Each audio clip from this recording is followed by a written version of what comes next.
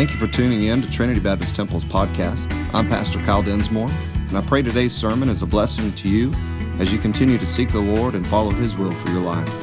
If you have any questions, please feel free to contact us. God bless you. We're doing the spiritual maturity, kind of walking through this, and the last three messages we've seen two marks of spiritual maturity, and we've seen one impedance. And the two marks have been humility and love, and then the impedance that we have seen is strife or division. And tonight we're going to look at the second impedance. So we looked at Mark 1, impedance 1, Mark 2, and now impedance 2. So let's pray, and then we'll get into this. Father, thank you for this time. Thank you again for allowing us to be here. Thank you for your grace and your mercy, Lord. The songs we sang tonight and the special just now, we're so thankful that you are for us, so thankful that you have extended this amazing grace and mercy to us, and that you work in us, in our lives. And this evening, Lord, we're yielded to you, yielded to your Spirit, to your word, and we want you to do a work in our life tonight, Lord. We realize that your plan for us as your children is to become more like you each and every day, Lord, that we'll grow to that mature man in you, and our lives will reflect the life that you lived while you walked this earth and who you are even now. And so, Lord, we pray that you just move now and teach us, help us. Lord, just use me as a mouthpiece, Lord, that you would get glory from all of this. And we'll praise you for what you do. Lord, we ask this in Jesus' name. Amen. So, again, just a reminder, if you've been here, if you haven't been here, this is the spiritual maturity is kind of not the mark, but the goal for the Christian life. And so when you become a Christian, it's not just, I've got my golden ticket, and now I'm good to go. That's a blessing, but that's not what God's end desire is for each and every one of His children. His end desire is that we would be conformed, shaped, fashioned to the image of Jesus Christ. And so that's what all of our lives are supposed to be aimed at. And so every single day we should be moving down the path of spiritual maturity closer and closer to Christ-likeness. And again, that's the goal. And so, again, at the beginning of the year, we shared what the theme was for this year, others over self. And then we also revealed, the new logo with kind of a refreshed vision statement or identity statement, with that end part being pursuing spiritual maturity. Because that's the goal for us as Christians. In Romans chapter 8, Ephesians chapter 4, it tells us that's why gifts were given to the church, so that preaching and teaching could be done, so that the body, each and every member, would grow up into a strong, mature person, so that the body itself would be edified, it would be built up in love, so that we would not be swayed by doctrines, by false doctrines, by different, the winds of doctrine, as it says in Scripture there. Romans chapter 8 says that God's predestined plan for us is that we would be conformed to the image of Christ. So before we were even on this earth, God had a plan for you, had a plan for me, that we would be shaped like the Son of God in His image, walking in His ways. Again, this is the predestined call for every single believer. If you're sitting here tonight and you're saying, look, I'm just glad I'm going to heaven, that's all that matters to me. It shouldn't be all that matters to you. It should not be all that matters to you. What should matter to you is, first of all, yes, you're going to heaven, praise God. But the thing that should matter is, am I taking steps every day to become more and more like Jesus Christ? And again, that's why as a church we're determined to pursue it. We realize that nobody's going to obtain it as long as we're in these fleshly bodies, but we can get closer to it. We can draw closer to that, and it's a pursuit in each of our lives. Our desire as a church is that every single person we could encounter, every single person that comes to this place would encounter a genuine relationship with Jesus Christ. They would enter into a relationship by His grace through faith in Christ alone. That would be the first desire. Then we would desire to see that person follow them in baptism, just like we saw on Sunday. Joey got baptized and his fiance I didn't get to share all of that story, but I'll share a little bit tonight, maybe Sunday as well. But she had grown up in church. I didn't see her or not. She grew up in church, and so kind of was religious, but never had placed her faith in Jesus Christ, never had surrendered her life to Christ. And Joey had asked her after a service one time, have you ever done this before? And she kind of dismissed it. And I'm thinking about it. And well, the next service, it was either Sunday evening or Wednesday evening. They were here, and she ended up coming down the altar, giving her life to Christ. And she went back to her seat, and she was just crying. And Joey was like, "You okay?" And she was like, "I'm really okay right now." And but she never let us know. And so I was meeting with them, talking about premarital counseling and talking about their wedding and everything, and new members class and all this stuff. And so I asked them, everybody I talked to about marriage, and we talk about, you have a relationship with Christ, and she said, "I do now." And I was like, "What do you mean?" And she gave me that story. I was like, "Man, you got to share that kind of stuff with us. If you get saved, that's a big deal." And so it just made me think, man, I need to make sure that we give people an opportunity. If you make that decision, let us know, because I don't always say that. But anyways, we want them to enter into a genuine relationship with Christ, enter into the baptismal waters, follow in Christ in believers' baptism.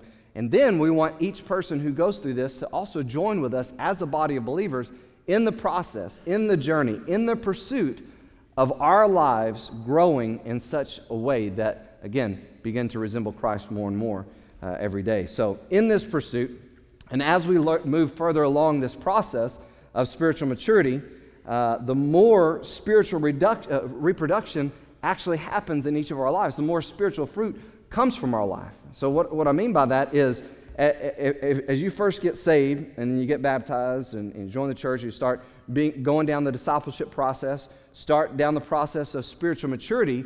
As you do that, what should begin happening is spiritual reproduction.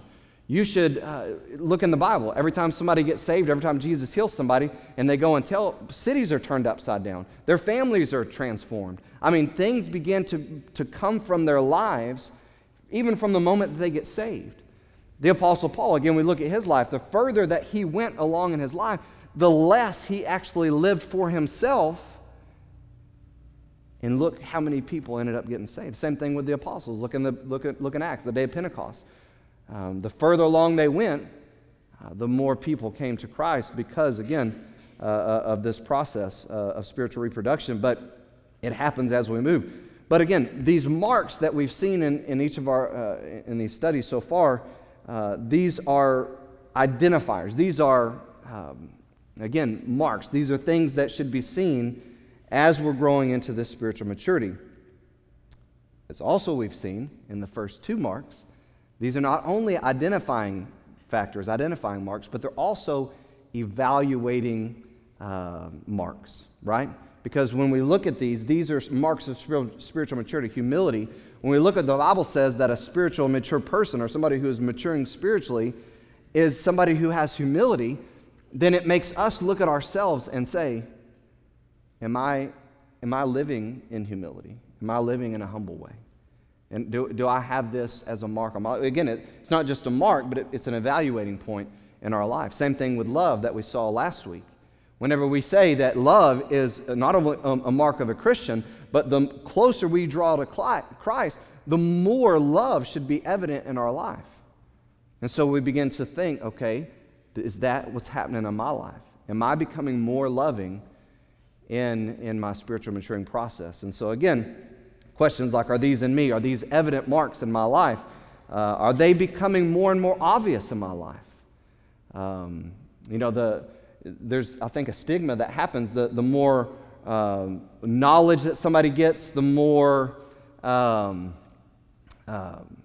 spiritually mature somebody gets, kind of the more untouchable they become, right? Sometimes we have that thought in our mind, well, they're just better than everybody. They're just higher. They're just, and the reality is it's not that way. The more that somebody grows closer to Christ, the more humble they should become in their life. Much like a beauty mark on the skin, these spiritual marks should be beautiful reminders of God's molding of our life into that complete person, into that image of his Son. Now, on the flip side, as we've talked about, these spiritual impedances, or these things that impede spiritual maturity, these roadblocks in some lives, unfortunately, remain a lifetime. There are some people that can never get out of being a divisive person. There's some people, no matter how long they've been a Christian, they just cannot stop from striving, having contention, having division in their life. It just seems like that's the type of person they are. And that's just a sad situation. It's a sad situation when somebody has this element that's a roadblock in their life. They strive with people, even other believers. They have dissension. There's always an argument to be had. There's always a problem to be brought out. There's always those things in this person's life. And again, there's some people that it remains in their life their whole life. And that is a roadblock that keeps them from taking another step in spiritual maturity. And so some people remain infants their whole life. We'll see a little bit more about that tonight. But again, these elements, these impedances,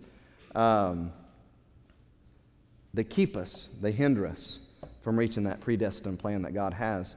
And I would say this: if at any point in time, or any of these messages, or at some point in the process, you see a hint of any of this in your life, or lacking of these marks, or a hint of these impedances, then I think that we should do everything, as somebody who's on the path to spiritual maturity, to remove these things, to repent of these things, and to move from these things. And so tonight, we'll move from number one, impedance with strife division. Number two, we're going to see what that is, and that is carnality.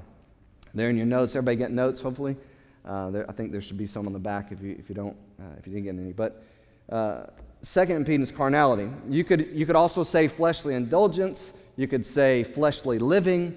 And I just want to tell you right now, now's not time to get up and leave.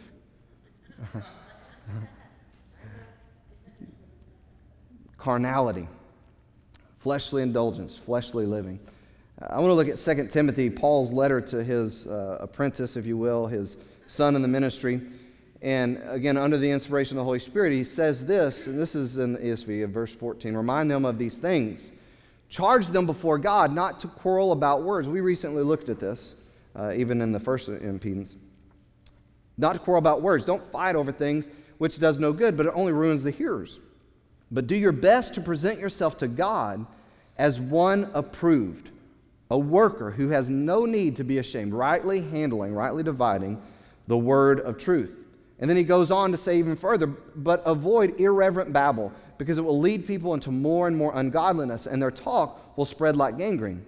Among them, people who live like this and who are guilty of this are Hymenaeus and Philetus. They've swerved from the truth, saying that the resurrection's already happened. That's a false doctrine. And again, these fights and arguments and debates, again, it was wrong, and because of their cancer, their gangrene, they have caused other people to stumble. They're upsetting the faith of some, he said. But God's firm foundation stands bearing this seal. This is the foundation of God, and it bears this seal. Regardless of who says what about their faith, regardless of who teaches what, regardless of all these things, if you want to know who is a part of what God is, of who God is, this is what it is. It bears this seal. The Lord knows who are His, first of all. God knows who are His people. Secondly, let everyone who names the name of the Lord depart from iniquity. Let everyone who names the name of the Lord depart from iniquity. He goes on to say this. Now, in a great house, there are not only vessels of gold and silver, but there's also vessels of wood and clay, earthen vessels, some for honorable use, some for dishonorable. Therefore, in light of this, if anyone cleanses himself from what is dishonorable, then he will be a vessel for honorable use, set apart as holy, useful to the master of the house, ready for every good work. And that's what we're, again, called to as the people of God. Good works. That's what we're supposed to do. James coordinates the two. You can't say I have faith without good works. Jesus said, let your light so shine before men that they may see your good works and glorify your Father which is in heaven. Again, those good works are works done in sincerity, in obedience to God's word. And again, regardless of what it is, that's a good work. He goes on to say this in verse 22. So, flee youthful passions and pursue righteousness, faith, love, peace, along with those, everybody else who call on the Lord from a pure heart. Have nothing to do with foolish, ignorant controversies. Whether you read them on the news or read it on Facebook, it's not in there. Sorry. That was get off that soapbox there. No. Ignorant controversies, you know that they breed quarrels. They breed fights. And the Lord's servant must not be quarrelsome. It's not what God has called, specifically talking to the minister here, but for all people, because again, in the ministers be an example. Must not be quarrelsome, but kind to everyone, able to teach, patiently enduring evil, correcting his opponents with gentleness, not with hostility or harshness. God may perhaps grant them repentance when you do this, leading to the knowledge of the truth, and they may come to their senses and escape from the snare of the devil after being captured by him to do his will. Then it's interesting, because then Paul kind of turns the corner here and says, this is the way that you're supposed to be. This is the way that you're not supposed to be. This is the seal of God, His firm foundation. These are all these things, and now I want to explain to you what it's going to look like in the last days. This is the culture. But understand this, in the last days there will come times of difficulty. The word in the King James is perilous times. And that means that there will be dangerous times. It will be a dangerous state of mankind in the end times. It will not be good. Why? Why is it not going to be good? He explains, because people will be lovers of self. Now, think about this. What is our theme for this year? Others over self. But in the last days, the state of mankind, the culture, is said to be lovers of self. Not lovers of others, lovers of self. Putting self first. So the end-time people, culture, will be lovers of self, lovers of money, proud, arrogant, abusive, disobedient to their parents, ungrateful, unholy, heartless, unappeasable, slanderous, without self-control, brutal, not loving good, treacherous, reckless, and swollen with conceit. Listen, just look at culture today, and it seems like that this is describing it to the T. I mean, watch the news, watch Hollywood, watch sports, just watch all these things, and it just becomes all of these things so amplified. And then it says this: lovers of pleasure rather than lovers of God. That would be enough of an indictment. But he goes on to say this: having an appearance of godliness, but denying its power. Avoid such people. It's hard to sometimes qualify statements like this, right? Because if we're supposed to be trying to reach other people, and again, there's a doctrine, and I've shared it recently, that it permeates in even the Christian realm, that it's been around for a long time. That you got to be like them to win them, and it kind of surged in my memory in the late '90s and early 2000s. I remember even when that church growth movement really started to come on the scene, and then it kind of went away. People kind of, not all the way away, but people kind of moved from that to just the different model and different modes and methods in ministry, if you will. And now it seems to be kind of making a different type of a comeback, but it's clothed in really, really, really slick jargon and a lot of crafty speech with that. And it's a difficult thing, because the closer we get to Christ, His return, the more I think that's going to be. And again, that's why it's so important for us to cling to the Word of God and not cling to what somebody interprets the Word of God saying or what they think it should be. And so again, the reality of our day is that we're there. We're right here. What He said, this is what it's going to be like in the end times, we're there. And it's increasing. It seems like it's increasing every single day. But very clearly, Paul, in mentoring Timothy here, He's telling him to avoid the fleshly pursuit of sin. He's telling him to avoid going back to living like the old man. He's telling him to avoid the things that are opposite of what God wanted for him and where God wanted to take Timothy. He says, don't go that way. Don't go with people that even are acting like this or teaching like this. And people that are like this in the end times, they have this clothing of godliness, but they're not godly. They're not pursuing Christ. They're not pursuing holiness. They're not pursuing those things. He says, avoid those people.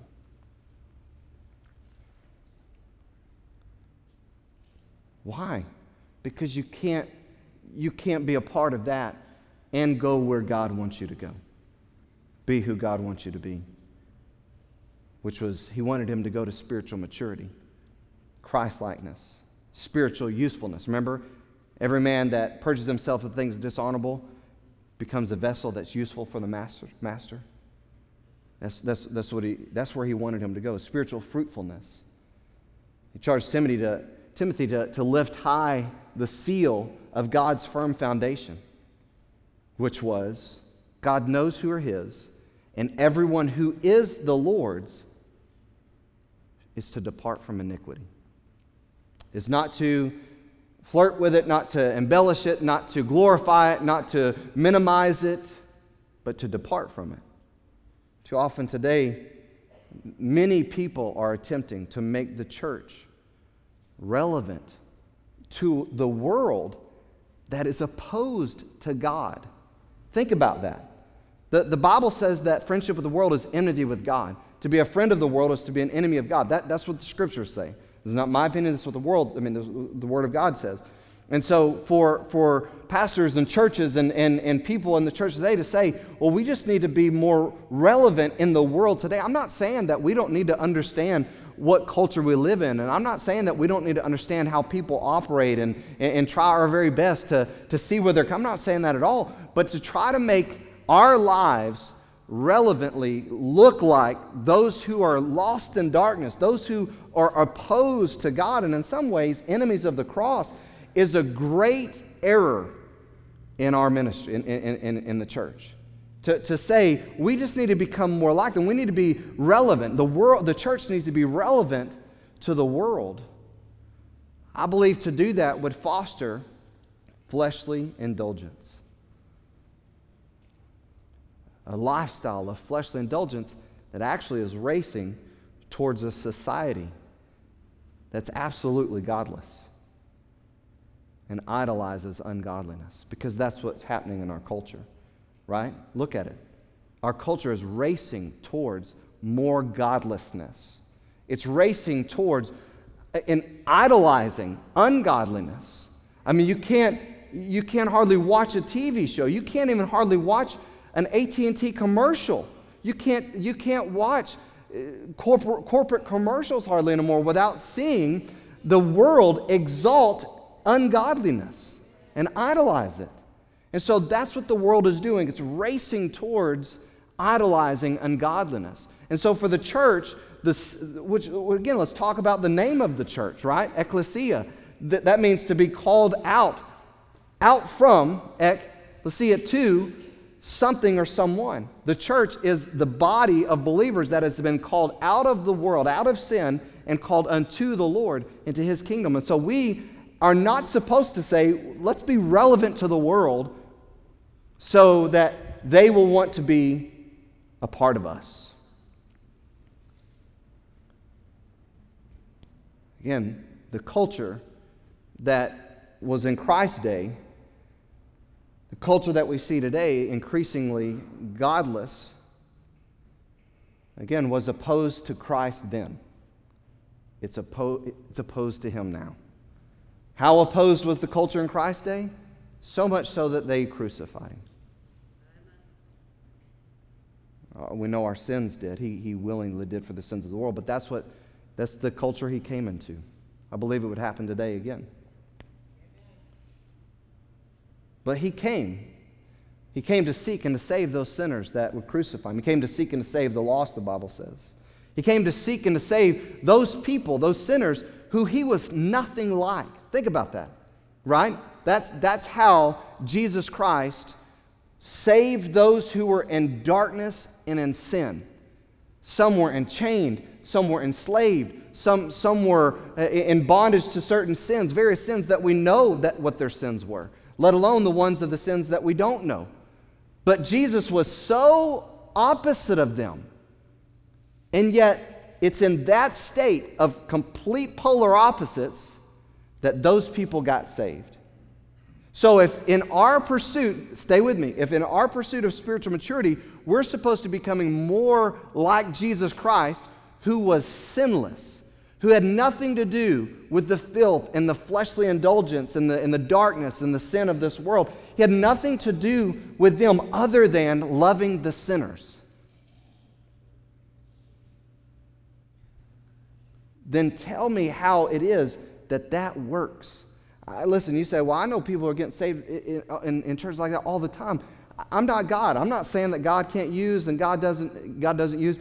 I just know that every person will give an account. I know that pastors will give an account. I know that churches will give an account. And I also know there's a lot of professions that even happen in churches like ours that preach the Word of God verse by verse. There's a lot of people that say the prayer, that think that they're saved and going to heaven. And so again, I'm not God, and I'm not going to judge somebody's heart. It's not my place. But again, Jesus Christ came to seek and save that which was lost. But being loving God, he extends grace to the woman caught in adultery, thrown down at his feet. He extends grace to the woman sitting at the well with her. Culturally, that doesn't work, right? Right? Let's think about this. Christ didn't go into this woman's house where she was living with this fifth guy and not married to, or sixth guy and not married to, and say, that's cool. I mean, I might look at this one day as well. I mean, if you want to live with them, I know Christ didn't do that. He didn't condone sin. He didn't join himself to their practices of fleshly indulgence and sin. He never did that. Now, it wasn't culturally accepted. It was something. Why is a man sitting next to a woman, and why is the woman in the middle of the day drawing water? Well, because of her social standing and because of her status. And that day, we believe, he's there and again extending grace and mercy to someone he was not at all like. He wasn't a woman, and he wasn't a sinner, and he had not been married. I mean, again, he had nothing in common with her, other than he was her God and her Savior. But he extends grace, love, and mercy, forgiveness to these.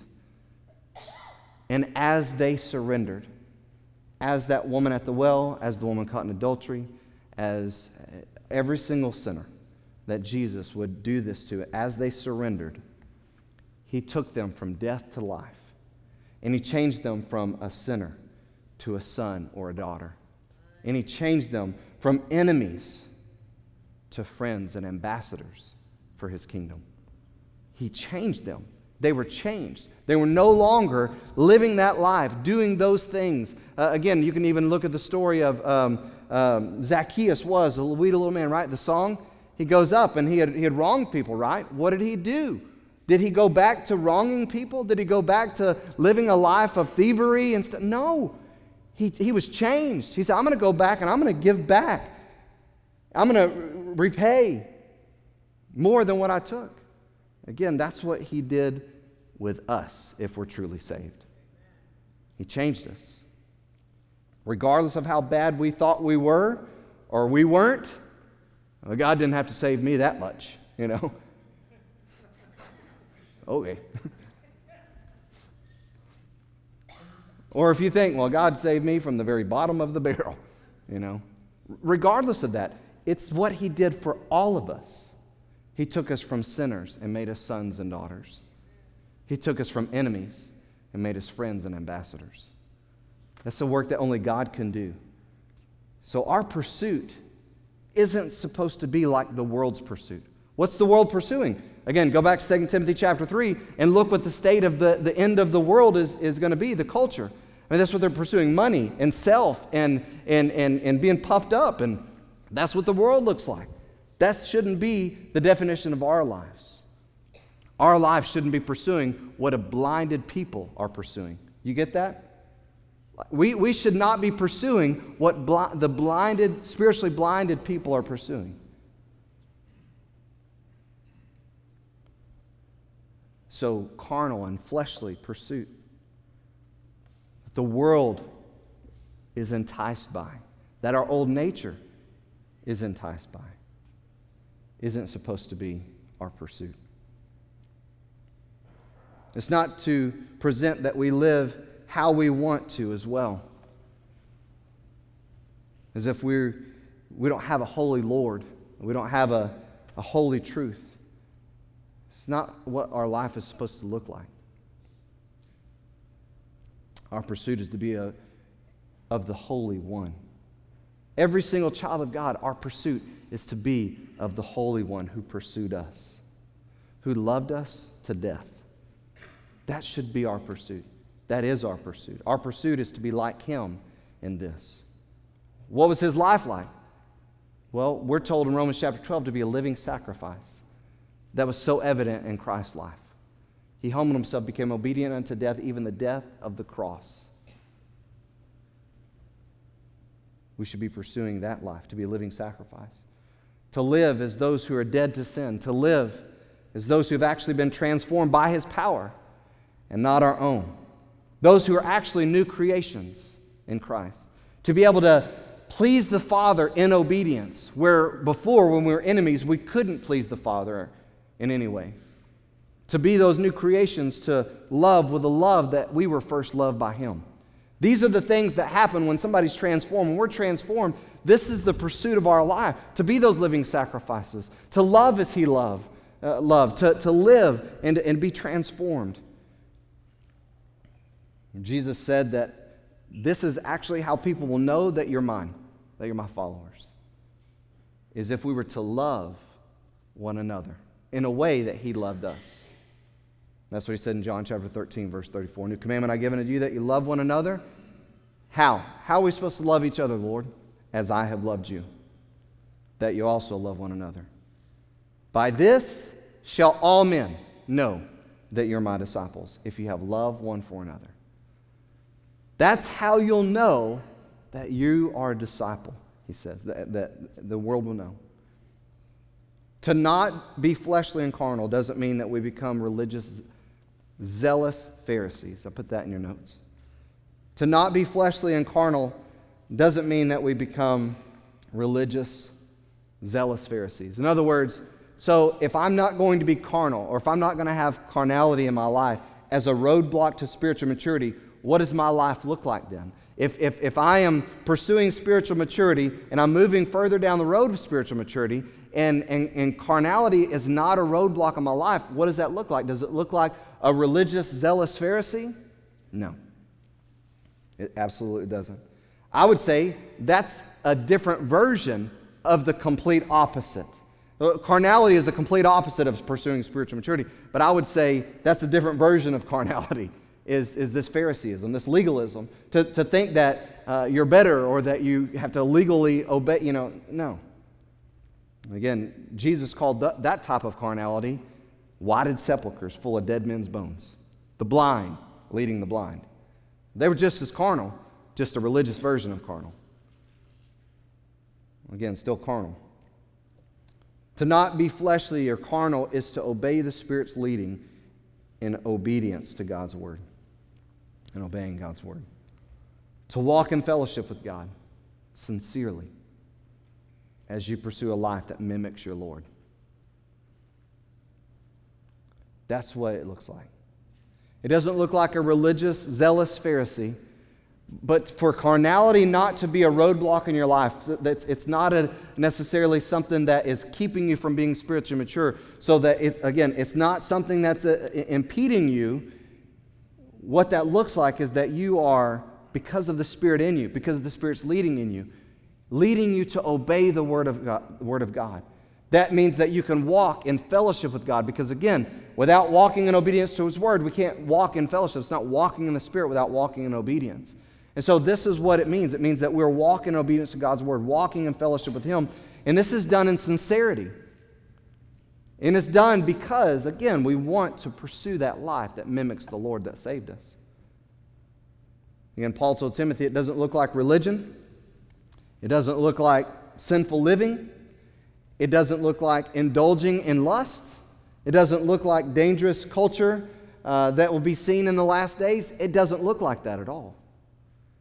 But what it does look like, Paul would say, it looks like a life that's set apart, sanctified, ready for the Master's use. It looks like a life that handles the Word of God rightly. It looks like a life. What does that mean? That means it looks like a life that handles it, obeys it, it shares it. It looks like a life that's truly striving after Christ. You say, how do I know that my life is, how do I know that I'm tracking spiritually the right way, the right direction? How do I know that I'm moving closer to Christ-likeness and that carnality, being fleshly or giving into fleshly indulgence and fleshly desires, is not something that is keeping me from going down that road of spiritual maturity?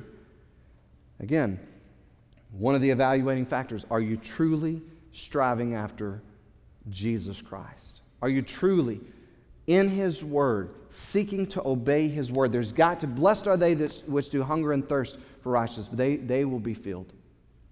It has to be something that you hunger for, you thirst for. I want to be like Him. I want to know Him. I want to know what He wants from me. Again, don't you remember that when you first got saved? Man, I remember when I first got saved, I was 10 years old. And I had been in church since I could remember. But I remember there being a renewing of a freshness. I wanted to know what God wanted me to know. I wanted to do what God told me to do. I wanted to avoid what God told me to avoid. I wanted to obey. I was a new creature. It's happened at different points in my life as well. Whenever there's been a revival or a rededication. I remember whenever, I've shared this story before, whenever the Lord started working on my heart before He called me into ministry, I was working at a bank with a lady, and God used that to stir me up and cause a revival, cause a rededication in my life. I realized, man, I need to be in the Word of God more. I've been raised in church, and here I am, 18, 19 years old. I should know way more than I actually know. Now, I knew it. It just wasn't hidden. It wasn't usable. It was knowledge, but not necessarily understanding and wisdom in my life. And so, man, I got into the Word of God. I wanted to know it. I was hungering for it. I was at work. I was taking notes there next to my teller station, and the ladies at the bank were like, "What are you doing? You know, are you a preacher? You know, no, I'm not. I'm just studying. And so, again, it looks like truly striving after Christ. But I put this in there too because I want this to be very clearly known. This doesn't look like a completely sinless life. It doesn't look like a completely sinless life, but it looks like a life that's becoming less and less sinful. And you say, how do I know that I'm moving down the path of spiritual maturity the right direction? I'm going up instead of falling back. How do I know I'm moving down this path of spiritual maturity, not being hindered by carnality? Does that mean that I never sin, Brother Kyle? No, it doesn't mean that. It doesn't mean a completely sinless life.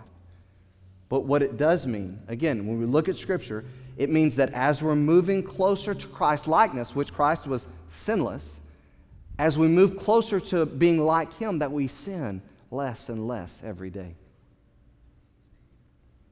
Say, man, when I first got saved, I really struggled with the sin of a filthy mouth. Man, I was saved from, I cursed every other word, and I know the Bible says, filthy communication proceed out of your mouth. Let no corrupt communication proceed out of your mouth. I know it says that, that we're supposed to speak life, and our words are supposed to, honor the Lord, and all these things. And when I first got saved, man, it was so hard.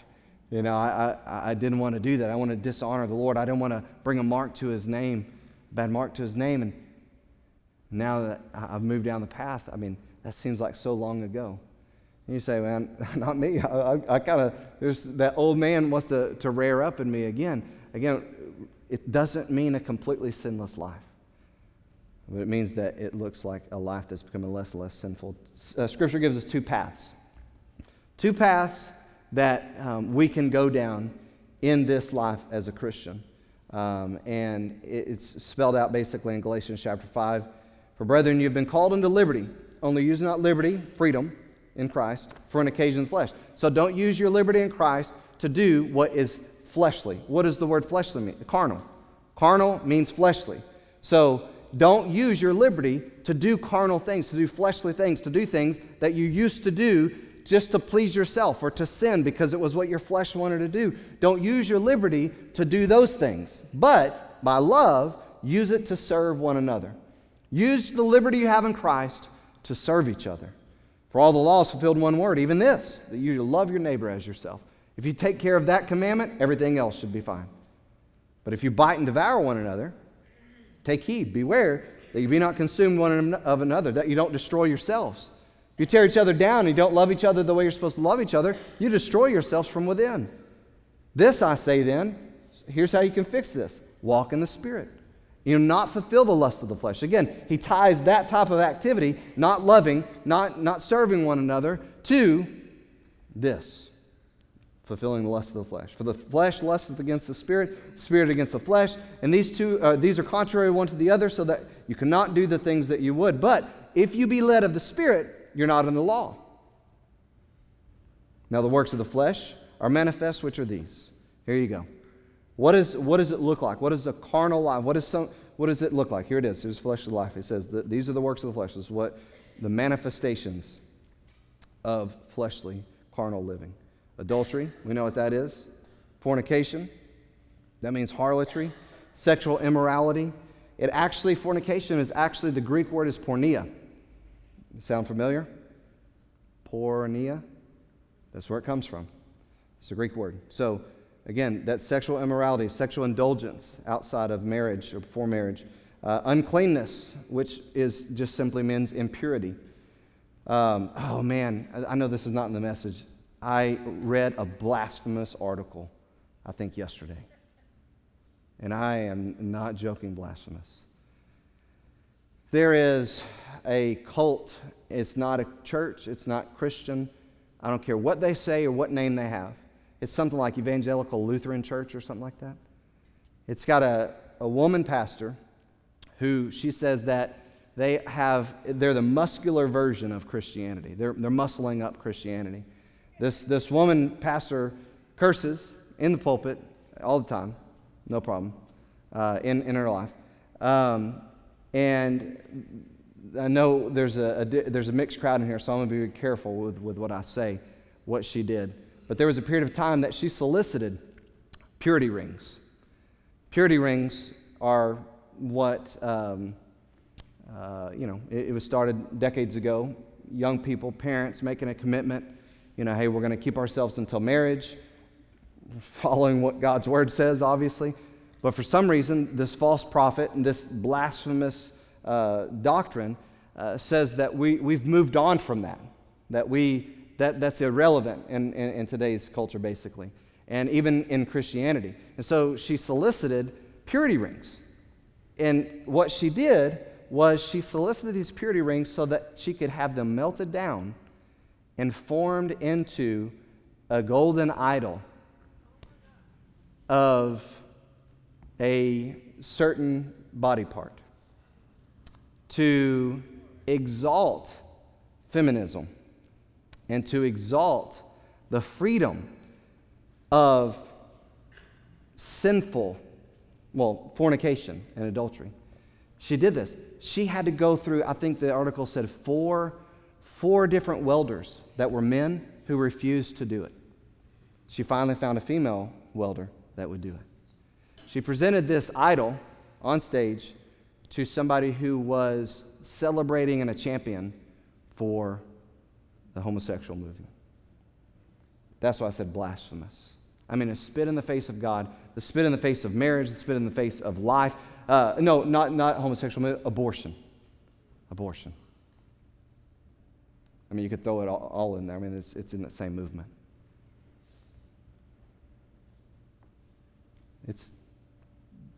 God desires His way. This is the world we live in. There are some people that will read that and think, well, Christians are messed up. Some people read it and say, well, Christians aren't any different than us.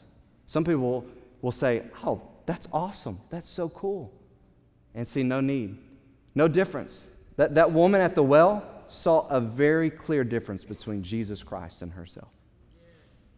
That woman that was thrown down at Jesus' feet and was begging for mercy saw a very clear difference between Jesus and her life. That's what I'm saying. Again, he says, look, this is what the manifestation of the flesh is. When you look at what is carnal living, it's adultery, it's fornication, it's impurity, it's lasciviousness. That means unrestrained immoral attitudes or behaviors. It's uncontrolled lust. It's uncontrolled indulgence of fleshly desires. Idolatry, witchcraft, hatred, variance, which means contention, emulations, or jealousies, wrath. That means indignation, and some of you got to listen up. It also means fits of anger. The manifestations of the flesh, fits of anger.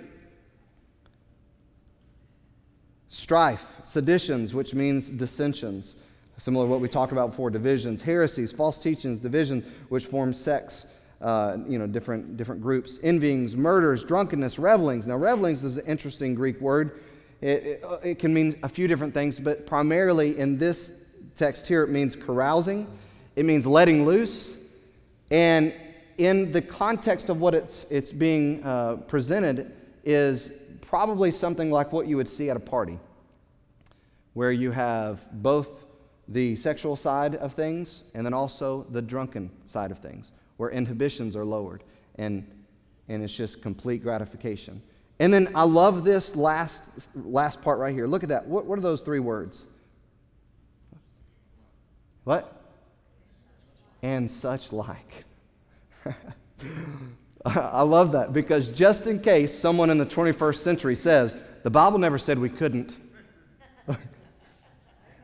It's like the Holy Spirit says, listen, if you just want to give into your flesh, this is the characteristics of it. And in case you say, well, the Bible doesn't say, it's anything like this. It's anything that has to do with anything like this, and this such like he says. Of the which I tell you before, as I've told you in time past, they which do such things shall not inherit the kingdom of God. So the lifestyle of such is not indicative. It doesn't indicate a life that has been transformed by the Spirit of God. So again, that's the path that a Christian is not to be going down. This carnal, fleshly life shouldn't be indicative of a Christian's life. It shouldn't be something, because again, it becomes a barrier, not only in our life to spiritual maturity, but it becomes a barrier even to the lost. Because as we live and indulge in our flesh, it shows that we've not been transformed, that we are not different, that we're the same as them. Remember, with all this, it doesn't mean that we are sinless, but we are sinning less as we move down this path. And so again, you say, well, I've struggled with some of these things that it said before. I've actually done some of these things that are on that list since I've been a Christian. This is talking about the manifestation of flesh, the lifestyle of those. I was talking to our missionary in Nicaragua the other day, Jaron, maybe it was yesterday, and we were talking about this, and I preached a sermon many, many years ago called What You Practice, What You Do is Who You Are. And I talked about baseball. I talked about baseball teams, and I talked about being in the stands and how you could buy the uniform, you could sit in the stands, you could show up at every practice, you could show up at every game. You could say that you were on the team, but you are not on the team unless you're actually in the practice, in the games, and a part of that's not who you are. And so again, that's what you practice, what you do is who you are. If you are living in fornication, if you are living in those things, that's who you are. You are a fornicator. You are an adulterer. You are a liar. That's the definition of who you are. So it doesn't mean that at some point in your Christian life you wouldn't stumble in or struggle with the old nature, the old man, and you wouldn't stumble into a sin that happens to be a work of the flesh, and then be convicted and say, I don't want to deal with this anymore. But again, if you're having to give an excuse for why living fleshly is okay, I would say tonight that you're going the wrong direction spiritually. If that's where you're at as a Christian, if you're saying, I don't think it's that big of a deal if I do this, as long as I don't do this. If you're trying to give an excuse why you want to do something fleshly, you're going the wrong direction spiritually. To be carnal, to have carnal elements, to have fleshly elements in your life is to be impeded spiritually, moving spiritually in the right direction. Because fleshly carnal living is the opposite of spiritual living. In contrast to the fleshly lifestyle just listed, the spiritual lifestyle is next, and I'm almost done. He said, but the fruit of the Spirit, so the evidence, the seen evidence, the noticeable evidence of the Spirit in someone's life is this: love, joy, peace, long-suffering, which means patience, gentleness, which means kindness, goodness, faith. You know what faith means here? It means fidelity. What does fidelity mean? Faithfulness. So these are the things that are evident in somebody who's walking in the Spirit, somebody who's been transformed, somebody who's pursuing Christ, pursuing Christ-likeness, somebody who's moving down the road to spiritual maturity. These are the elements that are there. It goes on to say that there's also meekness seen in these people, gentleness, temperance, which means self-control. And he says that against this, there's no such law. If these things are in your life, there's no law to indict you in the Word of God. And listen to what it says next. And they that are Christ have crucified the flesh with its affections and its lusts. It doesn't mean that they don't, that the enemy, that sin, that the flesh still wants to pull on you and pull you back into a carnal lifestyle, a fleshly lifestyle, a sinful lifestyle. It doesn't mean that you're not living in a fleshly body, the same body that you used to sin when you were in sin, living for sin. The body knows that. The mind knows that. It knows what it is, the pleasures of sin. Even though they may be for a season, your body knows that. So there's pulls there. But those who are of Christ, those who have been changed by Christ, they've put to death the flesh. They say, you're no longer on the throne, old man. You're no longer in control. You no longer have the say. You no longer direct what I do. You no longer direct my thoughts. You no longer have any hold in my life anymore. You're dead. All the desires for you, all the desires for the sin are gone because I've been saved from that. I've been rescued from that. I've been forgiven of that. I've been changed from that. Said if you have been crucified, if you're Christ, you've been crucified with flesh with the affections lust. If we live in the Spirit, then we should walk in the Spirit, not in the flesh. So if we're in the Spirit, that's that. So there's the indictment. If you're Christ, these things are the case. And then again, we see in 1 Corinthians, carnality was the problem for the church there. That was keeping them. He said, I can't talk to you any other way other than babes because you're carnal. I couldn't come to you I couldn't come to you in a spiritually mature way because you're still babies. And the reason why you're still babies is because you're carnal. You're living carnally still, fleshly. You're being controlled by things you shouldn't be controlled by. In 2 Peter chapter 1, I'm not going to read it all. But if you look there in verse 4, it says, having escaped the corruption that's in the world through lust. Verse 9, it says, he that lacks these things, the things that we're supposed to add to our life, virtues, is blind, cannot see afar off, and has forgotten he was purged from his old sins. Forgotten he was purged from his old sins. I want to encourage you tonight to walk in the Spirit and grow in the Spirit. Simply means to be pursuing Christ daily, diligently, earnestly. Truly pursuing Him. Not just existing, but pressing into Him, wanting to be like Him. That is walking. So that's how you're going to grow spiritually. To grow spiritually or to move down the path of spiritual maturity is not to elevate yourself above others, thinking that you are more spiritual than others, saying that you are more spiritual, saying how long you've been a Christian. That doesn't make you more spiritually mature. But to be sincere, unapologetically pursuing holiness because God is holy is the right pursuit, is the pursuit that's going to bring us to a closer Christ-likeness. Again, we'll trip and fall along the way. Unfortunately, that's what happens. But the prayer is that we become less, that becomes less and less of an occurrence the further along the spiritual path we go. That's the prayer. You say, man, so I don't know, I'm really struggling with this sin, Brother Kyle. Does that mean that I'm not moving down the path of spiritual maturity? The Scripture says that. You can't walk in the flesh and walk in the Spirit, and you can't please the Spirit and walk in the flesh. You can't move to Christ's likeness and be fleshly. And so what's the answer? The answer is, so will I go, to sincerely press towards Christ, to press into Him, to be into His Word, to let His Word be in you, and to seek to obey that and to follow that and to let that be the pursuit of your life. And it's okay to want to pursue holiness.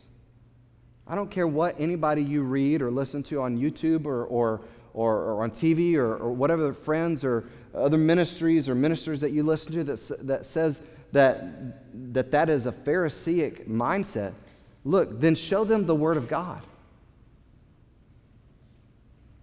You don't have to be a Pharisee to be pursuing holiness. To be a Christian, I believe that life shows that you're pursuing holiness because you're following the Holy One. And so tonight I want to encourage you. Say, I'm struggling. Just start here, as I said a while ago. If you see that this is an element in your life, remove it, repent from it, and just say, God, I want to be like you. That's what you've called me to be. I want to be more like you. I don't want this to be a struggle in my life. I don't want this to be something that keeps me from being like you. I don't want this fleshly struggle. I don't want this sinful struggle. I don't want this in my life. I want to be like you. I want to be holy. That's in the Lord's will. And you pray that prayer with sincerity, He'll be there to help you. But you've got to make some decisions yourself. I've got to make some decisions. It's just the way it works. Let's pray. Father, thank you for this day. Thank you for this time. Thank you for the opportunity to see this, to be strengthened in this, to be convicted in this. Lord, to realize that you are holy. We realize that spiritual growth can be difficult sometimes. It can be painful even. Lord, we realize that even in our physical bodies, to grow sometimes has growing pains. And so, Lord, there's times that we come to places in our spiritual lives and we realize there's something that's hindering us from taking that next step of spiritual maturity. Lord, if that happened tonight or it's happening tonight in any of us, God, that we would have the grace from you and the strength by your Spirit to repent and to remove whatever is keeping us from moving forward spiritually. Lord, that we would realize the detriment that the flesh is to our spiritual growth and spiritual maturity. Help us keep it crucified. And I pray you just move now, and we'll praise you for it in Jesus' name.